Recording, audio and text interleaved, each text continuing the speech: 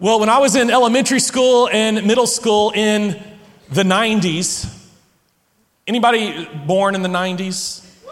Okay, so we got some 90s babies in here. All right. So I was in elementary school and middle school in the 90s, and in those days, if you wanted to be cool, like if you wanted to be popular, you had to have Jabot jeans. Okay. Any of you ever heard of Jabot jeans? Like a few. Okay. So you had to have Jabot jeans though. Those were the popular jeans. Like those were the expensive jeans that everybody was buying. And so, I had some, okay? I had some Jabot jeans. I asked my mom for them. She's like, no, we're not going to just get them on any occasion, but we'll get them for Christmas, birthdays, things like that. And so I had Jabot jeans. Now, my wife, on the other hand, okay, when she was in elementary school and middle school, we met in 7th grade here in middle school here in Lubbock. And when she was in elementary school and middle school, and she asked her parents for Jabot jeans, her parents were like, no, we're not doing that. No, those are way too expensive. We're not ever buying those kinds of jeans. But here's what we will do. Here's what we could do. Listen, this would be really great. We could make some jeans, like we could make our own jeans. And you could put your name on your own jeans, and you could wear like your own jeans that you made. To which she was like, no way. Like there's no chance I'm making my own jeans. You see, here's the thing with Jabot jeans. Jabot jeans had this tag. It was on the fly, like on the outside, and it said Jabot jeans. And so that's how you knew they were Jabots, because they had that tag on the outside of the fly, like right on your crotch. That's where the tag was.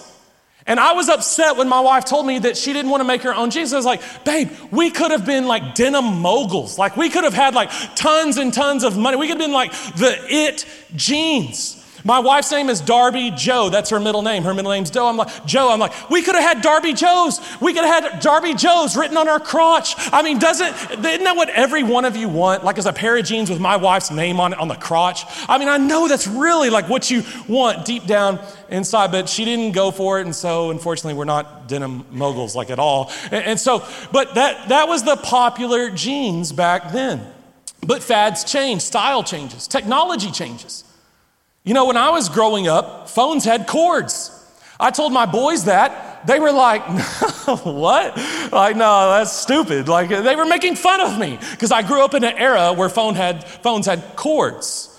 I remember being in a truck with my dad, and he had this like big bag cell phone thing that was in his truck. And he told me, he said, hey, Clayton, one day, nobody's going to have a home phone. They're all going to have these mobile phones, but they're going to be in their pockets. And I remember thinking as a kid, you're crazy. Like, no, that's not going to happen. Like, how could we ever get rid of home phones? But sure enough, today, I don't know about you, I don't have a home phone. You got a home phone in your dorm or in your house? Do they even have phone jacks in the dorms anymore?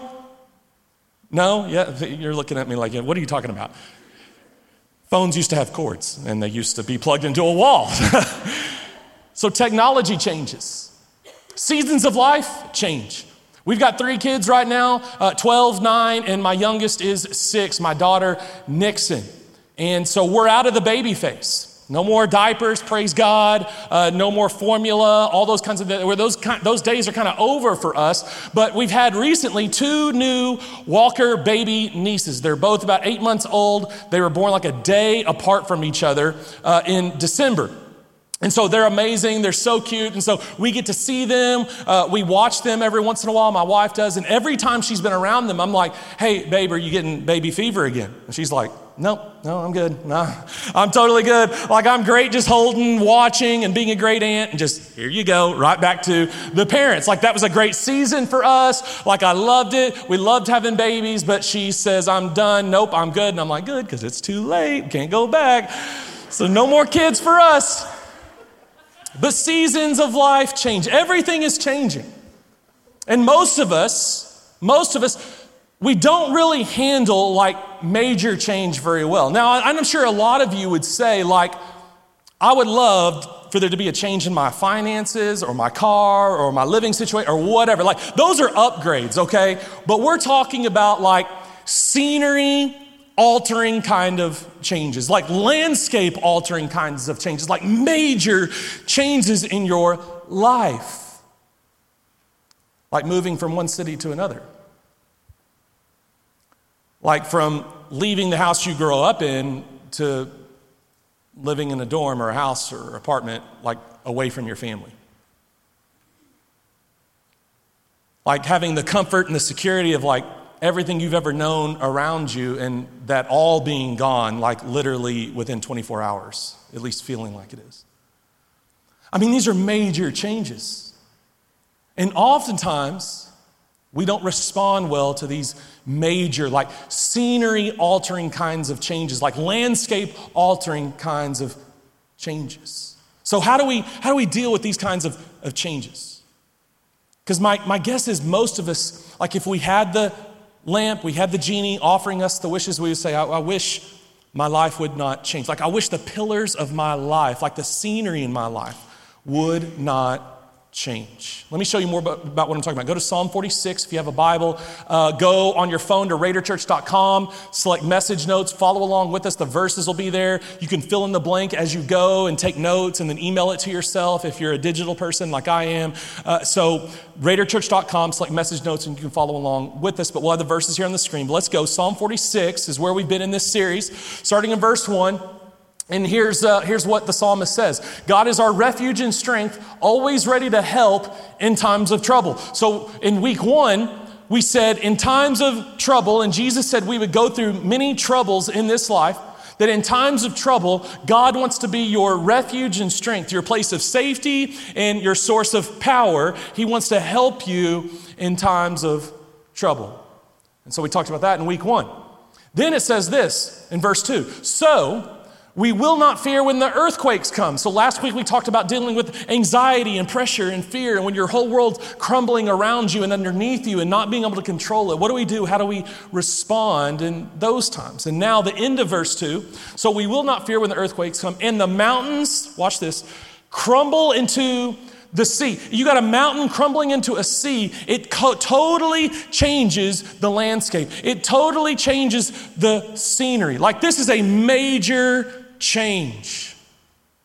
This is the loss of a loved one, a family member, a friend. It's been a stable presence in your life, like a pillar in your life, and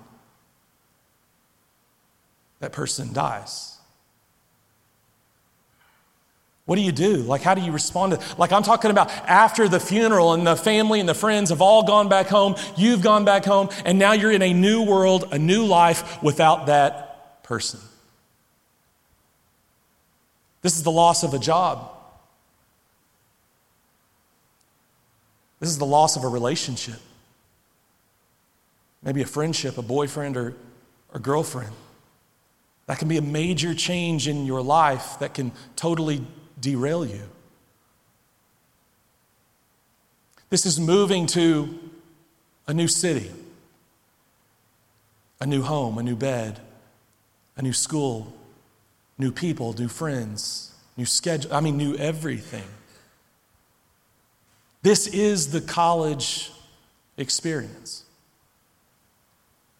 Dealing with some of the most massive change you will deal with in your life. And sometimes we respond well to that. Sometimes we don't respond so well to that. So how do we respond? Well, Solomon, one of the wisest men to ever live, one of the most famous kings in Israel's history, towards the end of his life, looked back on his life, and here's what he had to say about life. Here's what he said. He said, for everything there is a season. For everything, there is a season. And seasons, by definition, change. Like you don't get to go back to the season we just came out of. Seasons, by definition, change. And sometimes we find ourselves like stuck in an old season or wanting to go back to the previous season. We liked how things were there. We were comfortable there. We were comfortable with our surroundings, with the scenery, with the landscape. We were comfortable in that season, but the season has changed. And sometimes we find ourselves wanting to prolong that old season, go back to that old season. It's just not possible. Sometimes in a new season, we get stuck or or paralyzed out of fear. We don't take those uncomfortable steps that it takes to actually move forward and experience everything this new season has to offer. But watch what Solomon would continue to say later in Ecclesiastes chapter 3, verse 11. He says this, so for everything there's a season, yet God has made everything beautiful for its own time. In other words, for this season, God wants to make everything beautiful in this time, in this season. And God's beauty in this season isn't necessarily going to look like or match God's beauty in the previous season. And his beauty in this season isn't necessarily going to look like or match his beauty in the next season. It could look different in each season because God makes everything beautiful for its own time in that season. But here's what you can know. Even though seasons are always changing, God wants to do something beautiful right now in your life in this season. So then the question becomes, how do I experience God's beauty in this season of my life? How do I respond to being in this new season of life? With this new scenery, with this new landscape? So that I can experience all that God has for me in this season. So that I can experience his beauty that he has for me in this season. Number one, look up. To experience God's beauty in this season, first, you need to look up. What do you mean look up? I mean like look up to God. Let's go back to Psalm 46. Here's what the psalmist said in Psalm 46, that in the middle of all the change and the crumbling and the chaos and the wars and the trouble that we've looked at over the past few weeks, here's what the psalmist says in verse 8. He says, come see the glorious works of the Lord. So in the middle of all this change and chaos and fear and pressure, God is working and moving, the psalmist says. God is working, like in the midst of the change and in this new season, God's up to something. He's moving and working. And then the psalmist says this, come see the glorious works of the Lord. Then verse 10, and be still and know that I'm God. So again, when we're faced with a new season, when the landscape changes, when your scenery in life changes, we're to know that God is working. And then the psalmist says, be still and know. Like in the middle of this change and in this new scenery, you need to get away from everything else and be still and focus on God. Know that I am God. So you could say it like this. Here's what I think the psalmist is saying, okay? Here's what I think he's saying. When change happens, be still and know. Know what? That God is always moving and working. Come see the glorious works of the Lord that he wants to do in this season of your life. It's like Jesus said in John chapter 5. Jesus said this, my Father is always working. He's always up to something. My Father is always working. And then watch what Jesus said. So I watch what he's doing, and then I just do what the Father's doing. I join the Father in what he's already doing. So the Father's moving and working. I see what he's doing. I see how he's moving and working. And then Jesus said, I always do what my Father is doing. Like I'm always up to what he's up to. Henry Blackaby said it like this in his study called Experiencing God. He said this, look for where God is working and join in there. So in this new season of your life, God is working. Jesus said so because the Father's always working. So he's working in this new season of your life. So look for where he's working. Look for where he's moving. Look for what he's saying to you and wants to do in your life in this season and what he wants to do through your life for the sake of others in this season. Look for where God is working and join him there when this season changes, when the scenery changes, when the landscape changes. Look for where God's working. It may not feel like he is right now. You may not be able to put your finger on what he's doing and where he's working, but look for where God is working and then join him in what he's doing. We don't get God to join us in our agenda and what we're doing. It's quite the opposite for a follower of Jesus to say, no, God, what are you doing? And I will join you in what you're doing. So look up. When you hit a new season, listen, for those of you that are like, you've done some college, like you've got some out of the way, and there's a new season that's coming, whether you realize it or not. Like you're going to graduate, And it's either going to be like grad school or a job or maybe another move, like unless you get a job like here in Lubbock. Okay, a new season is coming your way. For some of you, it's this next semester. For some of you, it's in the next year or in the next 2 years. But there's always a new season coming. And so when that season comes, the first thing you do is look up. God, what are you doing? What are you wanting me to do? What are you saying? How are you moving and working? And I'll join you there. Number 2, we look around. When you hit a new season, when the landscape changes, when the scenery changes, you look around. Here's what I mean. In Acts chapter 9, Paul, the guy who used to kill and murder Christians, put them in prison and had them stoned to death, this is a rough dude, sees Jesus risen from the grave, literally on a journey to another city to put more Christians in jail and stone them to death. And Jesus appears to him. Paul's blinded. As a result, Jesus tells him, hey, Paul, you're going to be my missionary. You're going to be my preacher to the Gentiles. And so Paul, because he sees Jesus risen from the grave with his own 2 eyes, because he's commissioned by Jesus himself, he becomes Apostle Paul. That's how we know him, as the Apostle Paul. An apostle is someone who saw Jesus and someone who'd been commissioned by Jesus.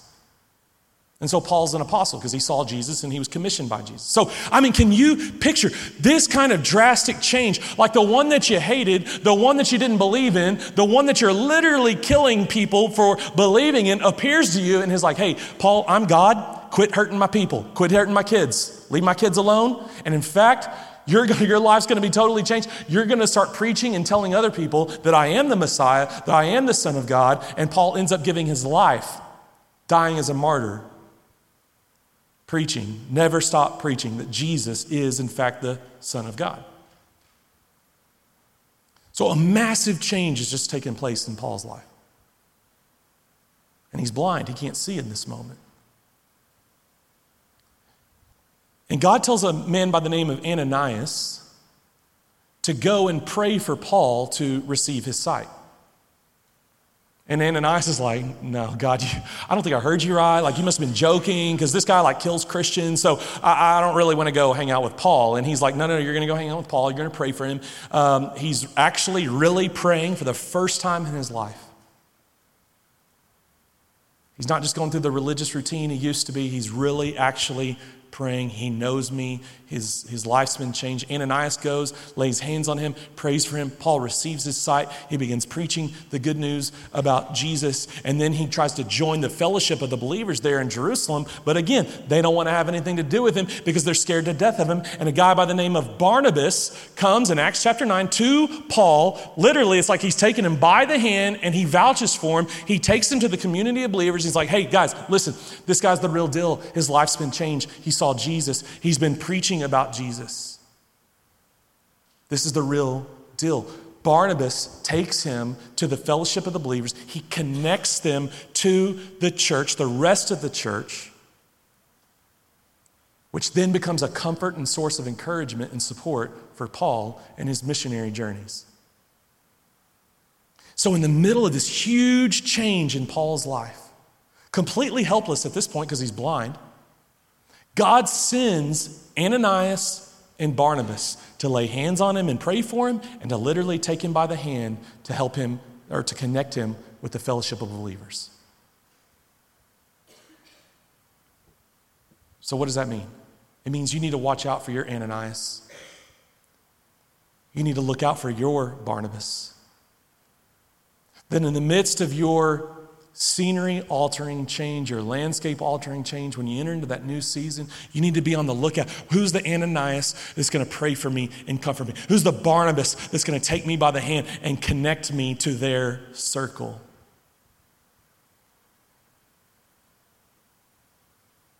Sometimes you're going to have to look out for that person, but sometimes you're going to have to go find that person, which is even harder. You have to be the one to kind of step out in faith and look for the Ananias, look for the Barnabas that will connect you to the rest of the body of Christ.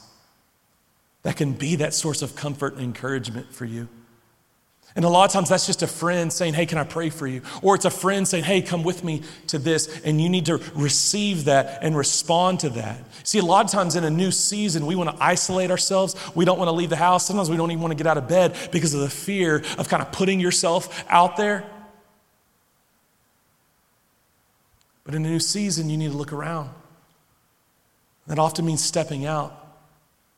Watching for that Ananias, watching for that Barnabas that will connect you to their circle. And we all need that. Every one of us, God's designed us to do the Christian life in community with other followers of Jesus. In Acts chapter 2, verse 42, it says, they devoted themselves to the apostles' teaching, to the breaking of bread and prayer. In other words, these new baby Christians devoted themselves together. They did this together. They did the Christian life together.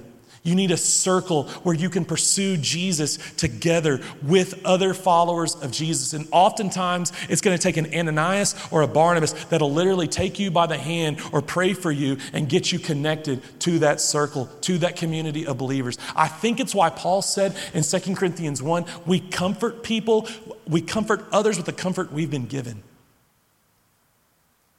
We're supposed to comfort each other.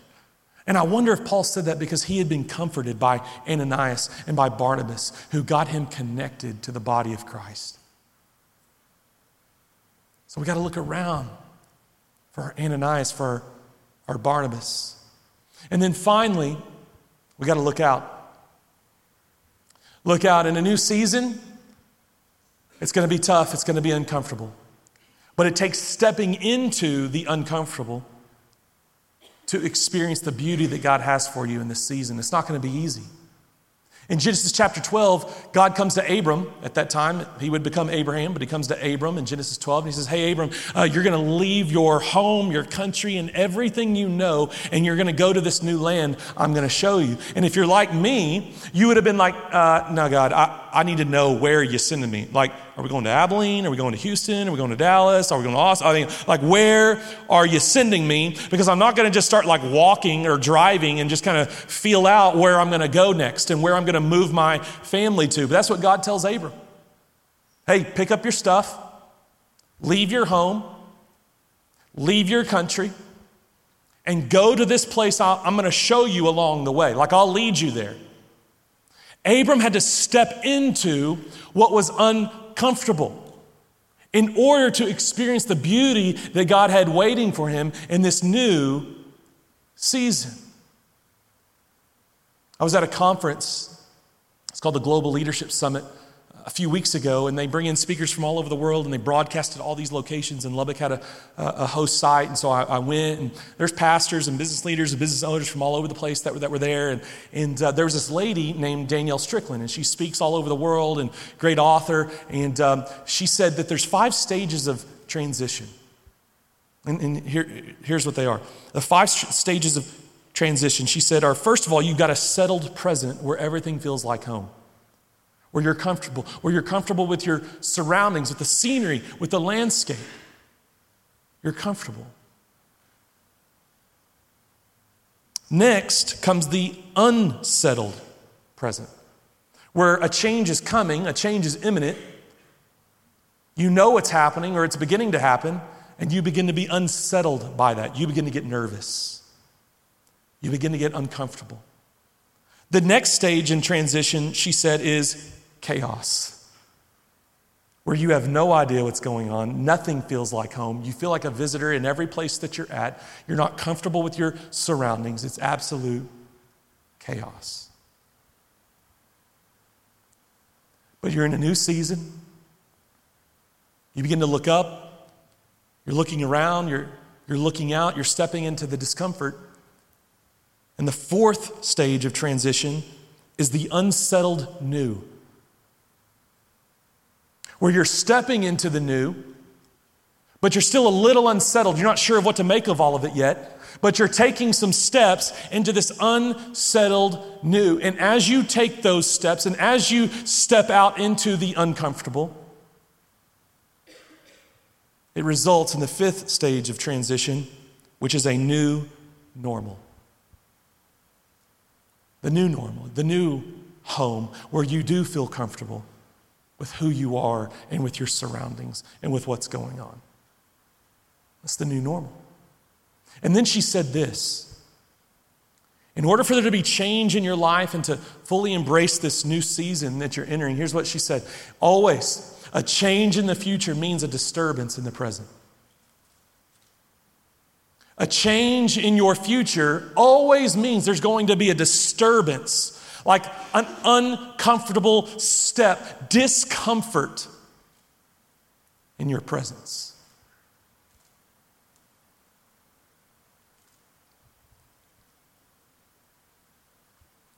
If you are going to experience God's beauty in this new season, it always means stepping into that disturbance and through that disturbance and into what is uncomfortable. Because a change in the future, a change in season, which is always happening, always means a disturbance in your present.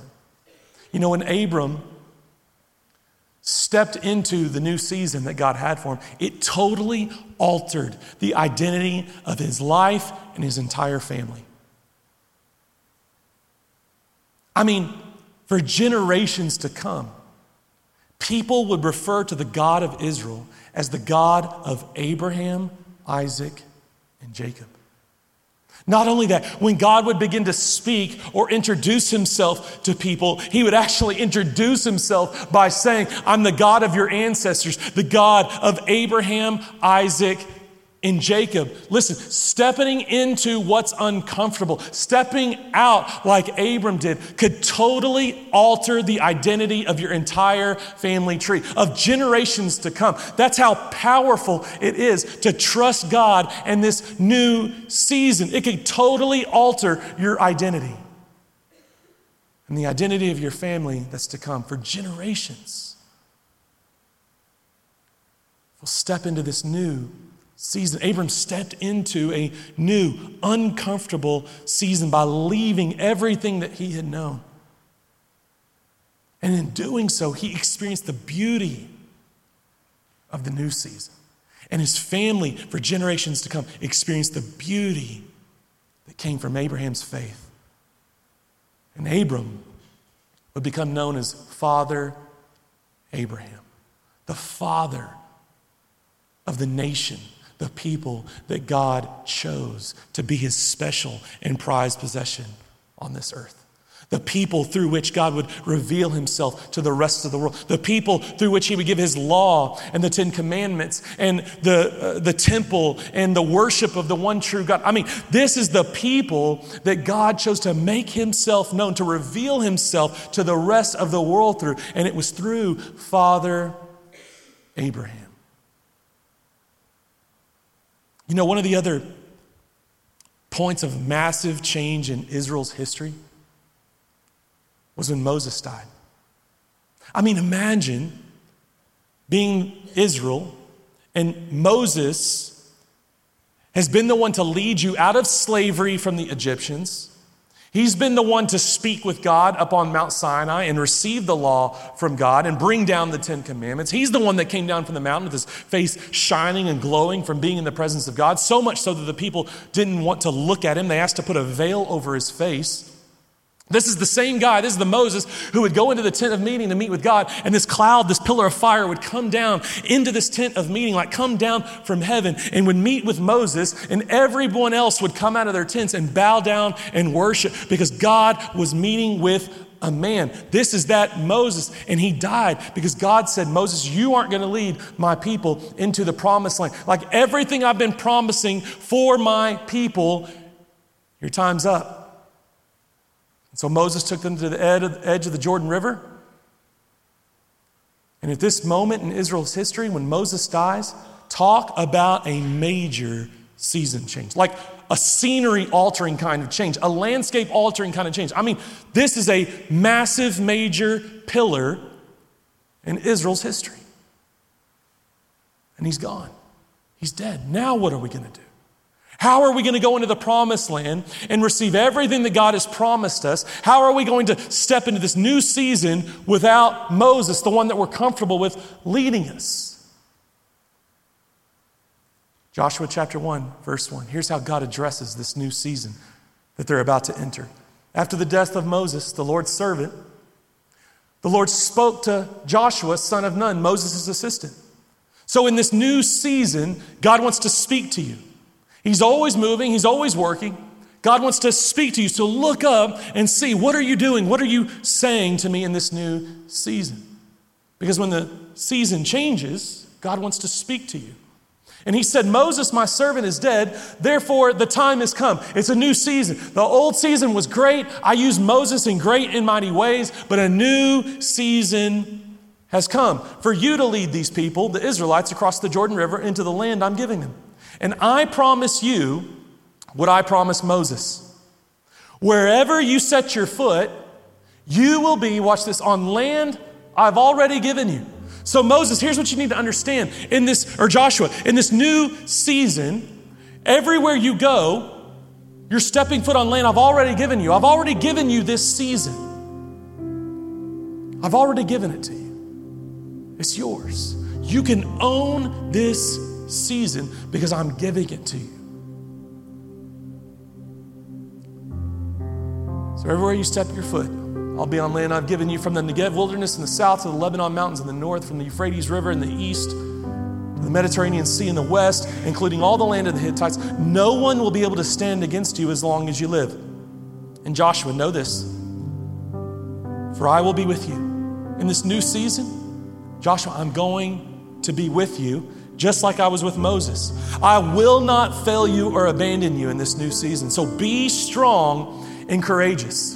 For you are the one who will lead these people to possess all the land I swore to their ancestors I would give them.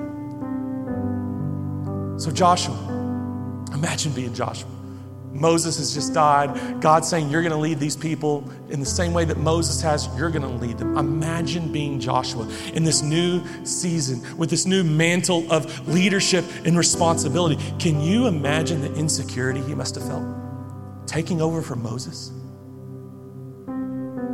I mean, most coaches in sports don't ever survive taking over for a legend, right?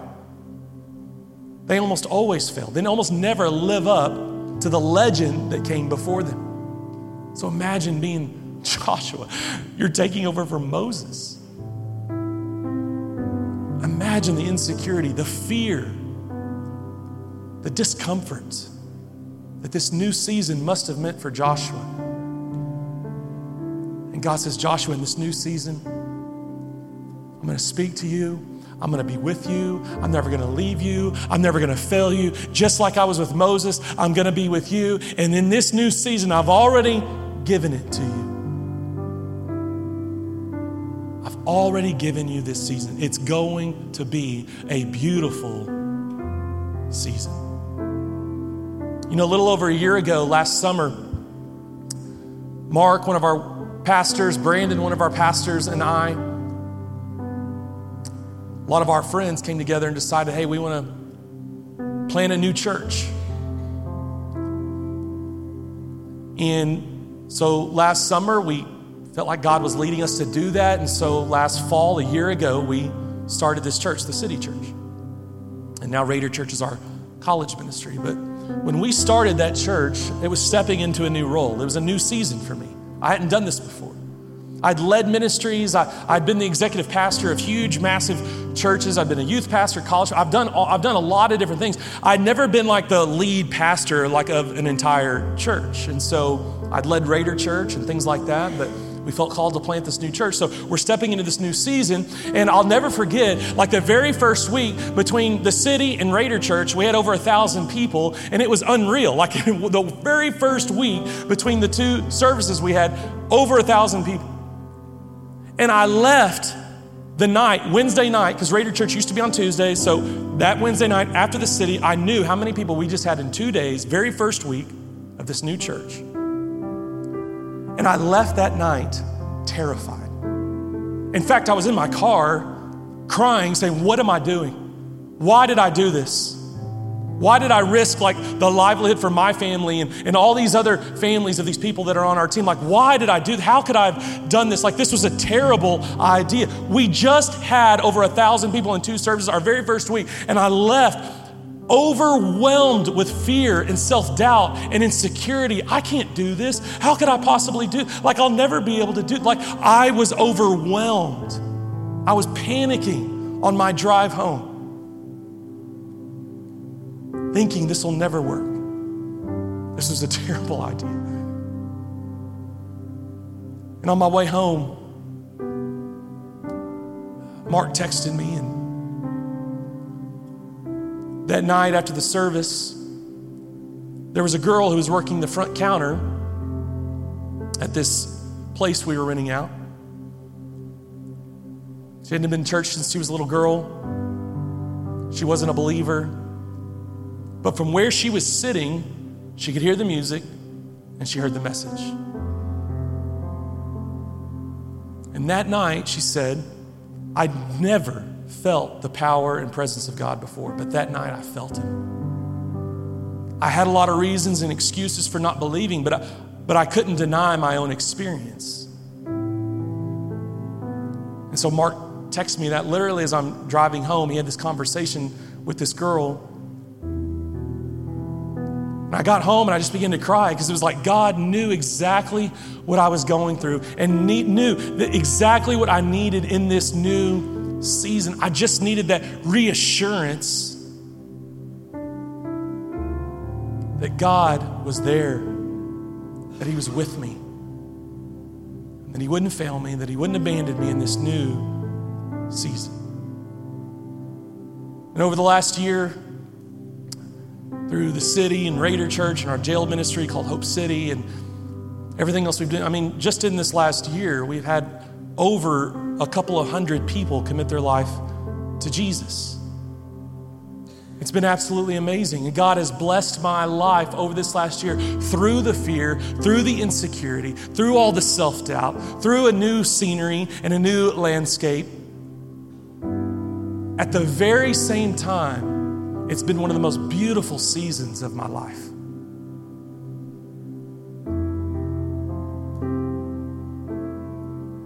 God will make everything beautiful in this time. It may not feel like it, it may not seem like it right now at the moment. But God has promised that He will make everything beautiful in time. Would you pray with me? God, I thank You for every person that's here tonight. And God, I know this is hitting people in different ways, and because they have different seasons that they're all dealing with and juggling with. But God, I pray that right now they would see and know that You are working. And You would just give them a glimpse, maybe, even in this moment, of how You're moving and working in their life in this season. God, would You show them or remind them or even bring to them their Ananias or Barnabas that could be that source of comfort, that source of encouragement to them, that could connect them maybe to the rest of the body of Christ for that further encouragement and support and comfort. God, would You help them to look out and step into this new season, to get unstuck maybe, to step into the discomfort. And God, I pray with confidence, knowing that Your word says You will make everything beautiful in its time. God, I pray for the beauty in this season for every one of these students tonight. And we pray that in Jesus' name.